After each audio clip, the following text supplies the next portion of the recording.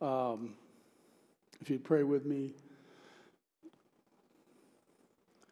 Lord, I just thank you for all that you're doing here at Elam, Lord, and all that you're doing in each and every individual life. And we just want to thank you for all the good stuff that you're doing, all the things that you're doing in our life that is going to be eternal, all of the changes. And I ask, Lord, this morning that you would not only for your anointing to speak, but Lord, for your anointing to hear. And that we might hear from you, every single one of us, what you would have to say to us this morning. And Father, we pray in Jesus' name. Amen. I wanted to talk to you about 15 different things this morning. I'm telling you, it was so difficult because so many things came to my mind when Dr. A asked if I would share. But if you would, you want to turn to the book of Philippians.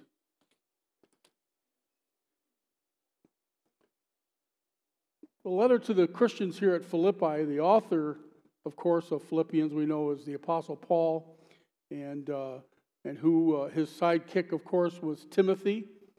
And I love that relationship because I think it's so important to see that relationship because it's basically the older apostle who is very closely related to and mentoring the younger man, Timothy.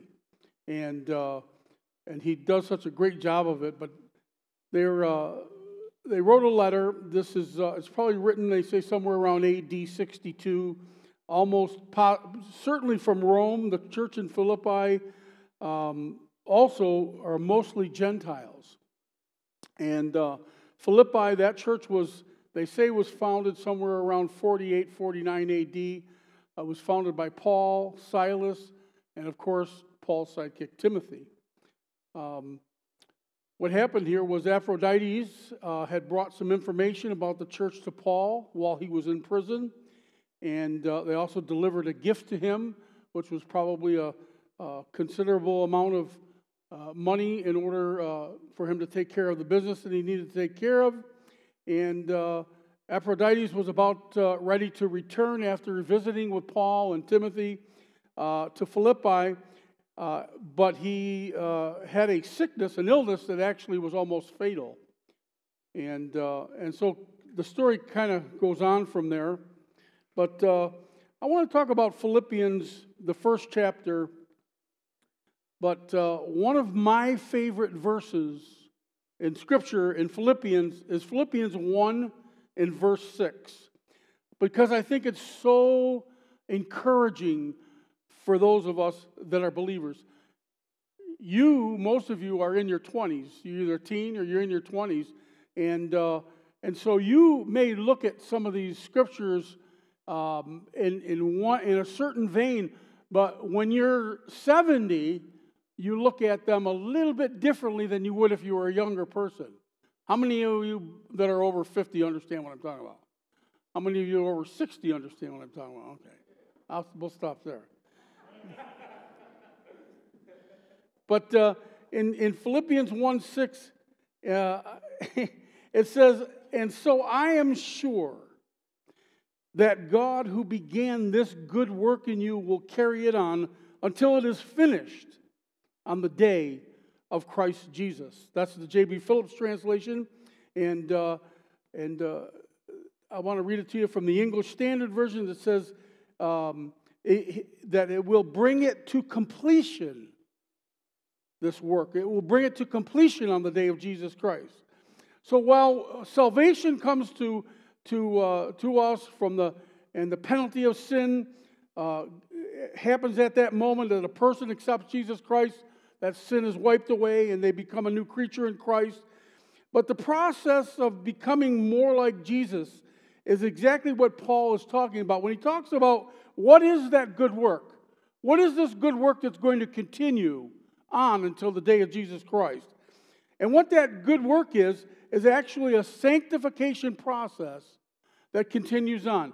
I was very moved by what Pastor Mike said last week here in the chapel service, and I remember one time somebody talking about that very thing of how you become a Christian and things are brand new and great and things are going along well, and then of course there starts to be a little bit of a process where God starts to change you. He uses many different things. There are all kinds of pressures that come from us from the outside. One thing I can guarantee to you is this, that those pressures that come to us, God uses all of them to push us into His will. That's what they're meant there to be there for. And some of them some can be good pressure, and some of them can be bad pressure.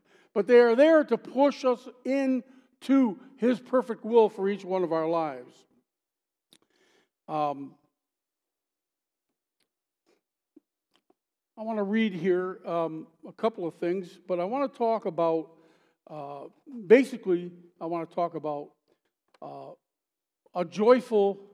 living a joyful life with the Lord. And two things I want to say to you, two definitions. First, the definition of what joyfulness is. Joyfulness means, in God's Word, it means it's lasting emotion that comes from the choice of trust that God will fulfill His promises in our lives. That's why we can have joy. Because the promises that He makes to us, the promise that what He did in you when you became a believer, and as you walk with Him and you talk and you become, He promises that He's going to finish that work. He started it, He's going to finish it. And I remember reading this when I was a younger Christian. I always felt like I could go before the Lord and hold Him to this promise. God, I didn't know anything about you. I didn't know who you were. I didn't know, I had no idea what a Christian life was about, no idea how a Christian should live, none of that. But one thing that I used to get from this scripture that used to be such a joy was that, you know what? You started it, and I could trust you and believe you to finish it. And that's what you can do in your life too. And then I want to talk about joyfulness. I also want to talk about the definition of confidence and what it means in the Bible. This is a really great definition. It's a little wordy, but I really liked it when I read it a few times. Confidence is a multifaceted word that encompasses within Christian thought, a range of aspects. One, relationship with God, a sense of boldness, of one's acceptance by God, and a conviction that comes. Destiny is secure in God. God's destiny for each and every one of our lives is secure in Him because not only did He start the thing, but He promises that He's going to finish it. And so it's important for us to be in relationship with Him as He brings us through this different process. It says in Proverbs 17:22, a joyful heart is good medicine, but a crushed spirit dries up the bones. We are living in one of the most incredible times ever in our history, and especially for the history of the church. Now, I know you look at the book of Acts and we read about all the different things and martyrdom and the apostles and all that they faced and the disciples and the Roman Empire and how cruel it was and so on. But we are living in a time that I believe can and will and does even surpass all of that in different parts of the world. And I think that we as Christians, if we are going to survive, and I believe survive what's coming to us as a nation, you're going to need to have confidence, and that confidence comes from the joy of the Lord. We need to have joy. Our focus is going to be on here in chapter 1, 12 through 30. So I do want to read it because it says it so well. I want you to know, brothers, that what has happened to me has really served to advance the gospel, so that it has become known throughout the whole imperial guard and to all the rest that my imprisonment is for Christ. And most of the brothers, having become confident in the Lord by my imprisonment, are much more bold to speak the word without fear. Some indeed preach Christ from envy and rivalry, but others from goodwill. The latter do it out of love, knowing that I am put here for the defense of the gospel. The former proclaim Christ out of selfish ambition, not sincerely, but thinking to afflict me in my imprisonment. What then? Only that in every way, whether in pretense or in truth, Christ is proclaimed, in that I rejoice. Yes, I will rejoice, for I know that through your prayers and the help of the Spirit of Jesus Christ, this will turn out for my deliverance. As it is my eager expectation and hope that I will not be at all ashamed, but that with full courage, now as always, Christ will be honored in my body, whether by life or by death. Living with a joyful confidence. Living with a joyful confidence is a concept that's deeply rooted in Christian faith. It's not about fleeting happiness that is dependent on our circumstances, but rather a deep-seated joy that is rooted in our relationship with Him. This joy gives us the confidence to face whatever comes our way, knowing that we're not alone. That is one of the only ways that you can face some of the things that you're about to face in your life, or things that you have already faced, or things that you are presently facing right now. We know that we are not alone. Anything that comes our way, that our God is bigger than any challenge that we might face. And we must continually keep that in mind, because if we don't keep it in mind, there are things that come to each and every one of us. We think they're unique to us, and probably they are unique to us. At least that's what we think. And they are brought there because we think they're there to take us down. But God is using them to push us closer to Himself, to draw us closer to Himself. I remember one time talking about the different names for God, and I had a very mature Christian when I was much younger, and he said, well, one of my names for God is Jehovah Sneaky. I'm like, what? He said, yeah, kind of Jehovah Sneaky. Because what happens is as we're going along, He has our very best in mind. He knows what needs to be changed for the challenge that's coming ahead for us. He knows it. He knows what will bring us down, what will sidetrack us. He knows all of that. And so even though we sometimes don't realize it, and I say Jehovah Sneaky because, He just gets in there, man, and how you can't help but love Him, and you worship Him, and He's just been so good to you in your life. And I remember when I was first converted, the next day, man, it was like everything was so wonderful. Everything was so joyful. And what God wants to say to us is that joy, that love for God and the love that God has for us needs to continue on in our daily walk, because the things that are coming and things that need to be changed, He knows what they are. He knows your frailties. He knows and understands. You do not have to be only at Elam to go through some of the things that were talked about last week. But it is a place where, by the grace of God and the loving hand of God, that He allows us to be in a community together. But even in this wonderful, beautiful, loving, everybody's cool, nobody ever does or treats anybody wrong community, or says anything wrong about anybody, even in that, even in all of this, there are things that God allows to happen, but He allows them to happen so that they might change us to be like Him. Joyful confidence is not about denying the reality of our circumstances. There are a lot of Christians that live their life like that, thinking that the joy of the Lord or living that Christian life that they really want, they actually will begin to deny the reality of our circumstances. Our circumstances are our circumstances.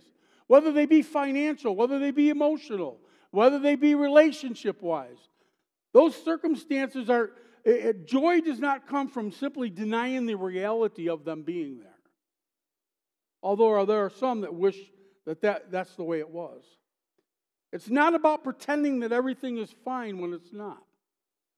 He doesn't want us to pretend.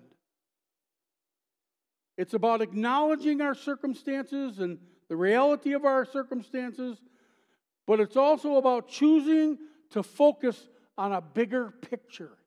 If you don't focus on that bigger picture, believe me, you will want to give up.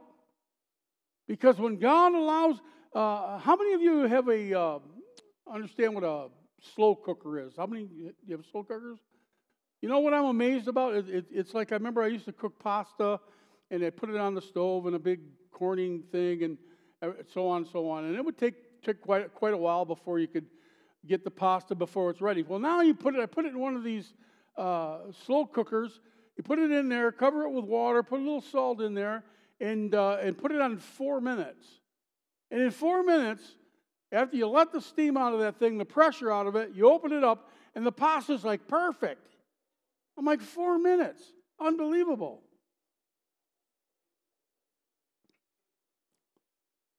What it's about is acknowledging our circumstances, but choosing to focus on the bigger picture. An eternal perspective. If you do away with that eternal perspective, you will begin to be discouraged. Very discouraged. Because we are walking this walk, and we are telling other people to walk this walk because of the reality that we know, and that is that He gives to us through Jesus Christ, through the free gift, He gives us eternal salvation. I think about that a lot at my age.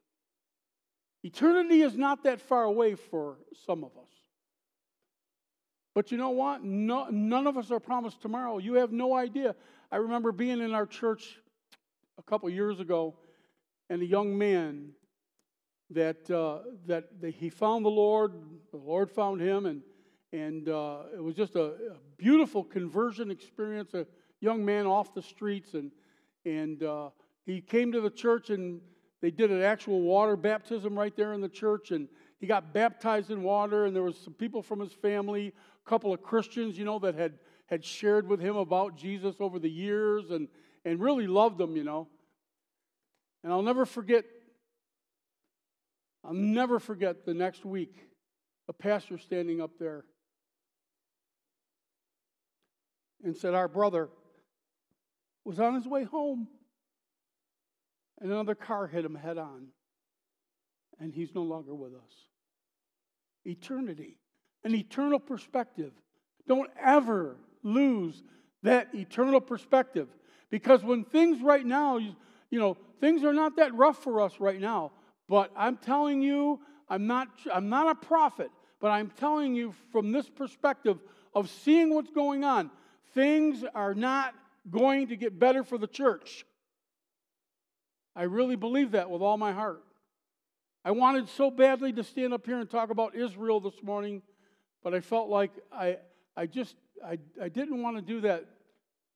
But I'm praying for Israel every single day. Not only am I praying for them, but I believe that we need to understand that so goes Israel, so goes the church.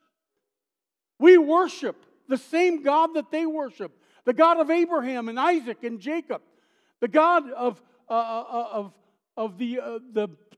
characters of the Old Testament. It's the same God, Yahweh, Adonai. And even though we know Jesus Christ and we've accepted Him as the Messiah and as our Savior, and I so badly wanted to talk about that, but felt like maybe it's for another time. But I will tell you this. What's going on is a spiritual thing. And when I say that, I say it because that spiritual thing is the devil, the enemy. It's satanic and it's very evil. But if you think that it's going to stop after it goes after Israel, you don't understand the Bible at all. It is coming after Christianity. Because we take the same stand that they take for God. I know it's different. I do believe that right now there's a veil over their eyes, and that will someday, it's going to be taken away, and they'll see Jesus as their Messiah. But make no mistake, we have it pretty easy in this country as believers right now. You know, sometimes it's difficult for me to even like watch the news and see some of the things that happen, some of the things that happen to other believers, and what they must be going through. I just can't imagine it. I have a hard time wrapping my head around it. But I'm saying to you what I'm saying about eternal perspective because I believe that we need to have the joy of the Lord. We need to have confidence, and we need to get joy because of the eternal perspective that we have. We are going to one day see Him crack the eastern sky and come for His church, for His bride. Joy. Did you know joy is a fruit of the Spirit?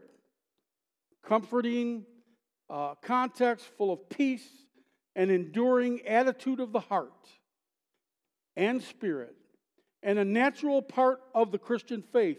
It's often connected with, but not limited to, following Jesus and pursuing a Christian life. Let me just give you a couple meanings of joy I thought were pretty significant from compassion.com. What is the true meaning of joy? A feeling, a great pleasure and happiness? The true definition of joy goes beyond the limited explanation presented in the dictionary. A feeling, a great pleasure, a happiness. True joy is a limitless, life-defining, transformative reservoir waiting to be tapped into. It requires utmost surrender, and like love, is a choice that we have to make. We need to choose. We choose joy. Joy is a fruit of the Spirit, comforting, content, and full of peace. It says in the Bible Project, it says, what is God's definition of joy? Biblical joy is more than a happy feeling. It's a lasting emotion that comes from the choice to trust that God will fulfill His promises. This is something that we will have to hold on to in the coming days. The joy of the Lord. But the fruit of the Spirit is love, joy, peace, kindness, goodness, so on. Until now, you have asked nothing in my name. Ask and you will receive, that your joy may be full.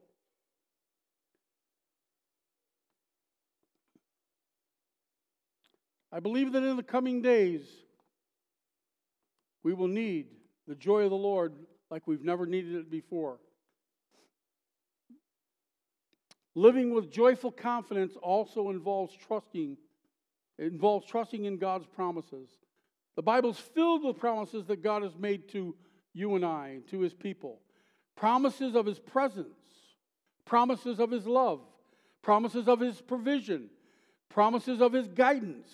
And so many more. When we choose to trust in all of these promises, we can live with joyful confidence knowing that God is faithful and He will fulfill His promises. That's where the joy of the Lord comes from. Joyful confidence is also about living with a sense of purpose.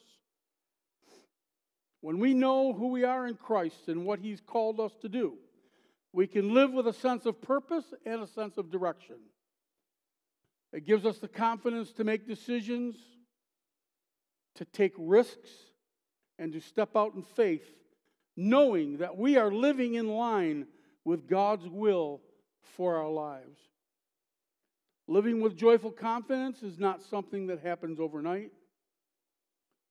It's a journey or a process of growing and maturing in our faith.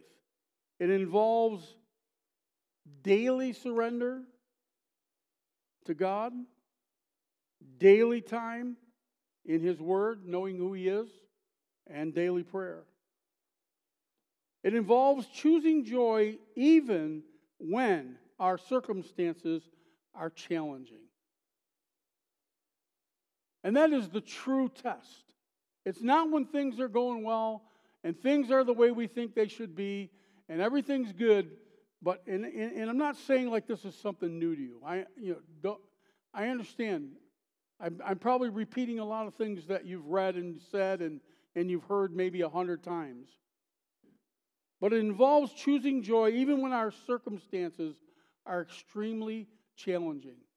There are circumstances that I went through while I was here at Elam, and when I left here, you know what? They were worse. And the reason why is because you're living in a Christian community where people love one another, care about one another. You know what's going on in one another's lives, and you're willing to help and care and encourage and stuff. But when you're out of this place, you're going out into a world that not only hated Jesus Christ, but they will hate you. And if you don't have and learn the joy of the Lord, even in some of the circumstances that are going on here, it'll be tough to learn it out there. Because they don't care out there. And by them, I mean the world. It does not care.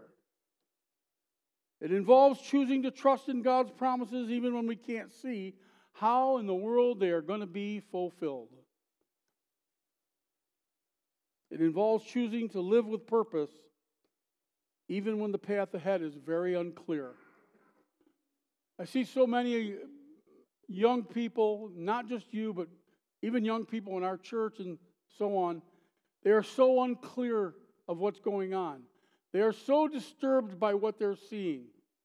And I see masses and masses and masses of young people on TV that are so deceived, so filled with deception and ignorance of so many different facts and things that are going on. It's very, very alarming. And now it's to the place where they're talking about things that have to do with violence like it was nothing. Like it was nothing. So I know maybe this doesn't sound that all encouraging to you this morning, but I want it to be. I want you to know that the joy of the Lord is our strength.